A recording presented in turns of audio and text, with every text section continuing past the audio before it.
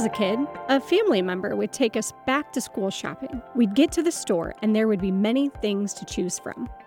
There were different colored markers, plain folders, folders with cool designs. It was easy to think that these supplies would help my school year go wonderfully.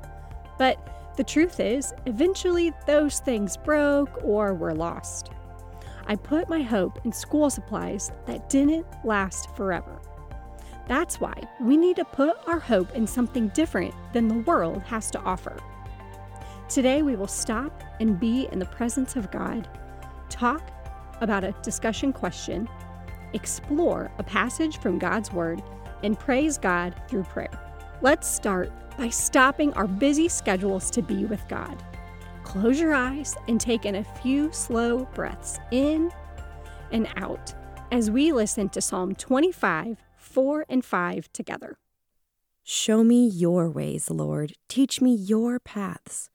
Guide me in your truth and teach me, for you are my God, my Savior, and my hope is in you all day long. This psalm reminds us that our hope is in God all day long. Do you believe this? In just a moment, I want you to press pause while you talk about this discussion question. What things do you think will make you more popular or will get you more friends?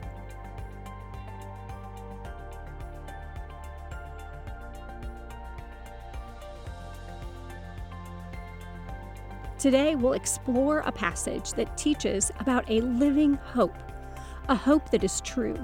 Then, we'll explore what it looks like to hope differently this school year. Let's explore the passage now. 1 Peter 1, verses 3 through 5. Give praise to the God and Father of our Lord Jesus Christ. In his great mercy, he has given us a new birth and a living hope. This hope is living because Jesus Christ rose from the dead. He has given us new birth so that we might share in what belongs to him. This is a gift that can never be destroyed. It can never spoil or even fade away. It is kept in heaven for you. Through faith, you are kept safe by God's power. Your salvation is going to be completed. It is ready to be shown to you in the last days. When we trust in Christ, we have hope that our sins have been forgiven. We have hope that one day we'll be with him again. We have hope that there will be no more sin, death, or pain. We have hope that Jesus will come again and reign as King. That hope, like the verses said, is a gift that never can be destroyed. It can't fade away.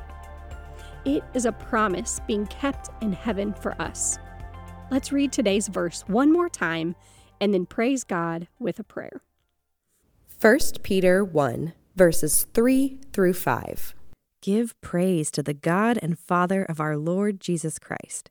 In his great mercy, he has given us a new birth and a living hope. This hope is living because Jesus Christ rose from the dead. He has given us new birth so that we might share in what belongs to him. This is a gift that can never be destroyed. It can never spoil or even fade away. It is kept in heaven for you. Through faith, you are kept safe by God's power.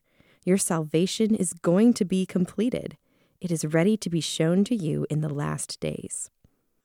It's easy to think that being the best in a sport will make us feel good, or having a lot of friends and being the smartest person in class is the goal in life. And although those things are good, they don't last forever. Chances are, putting our hope in those things will cause us to feel let down or like we aren't good enough. Instead, we are promised a living hope that one day our relationship with God, with others, and with God's creation will be restored.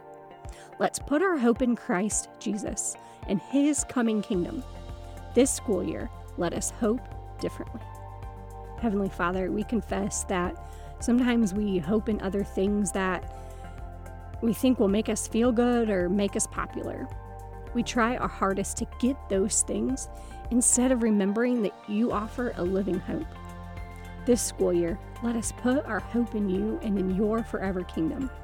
Help us to love you more with our hearts, know you more with our minds, praise you more with our words, and spread your love with our actions. Amen.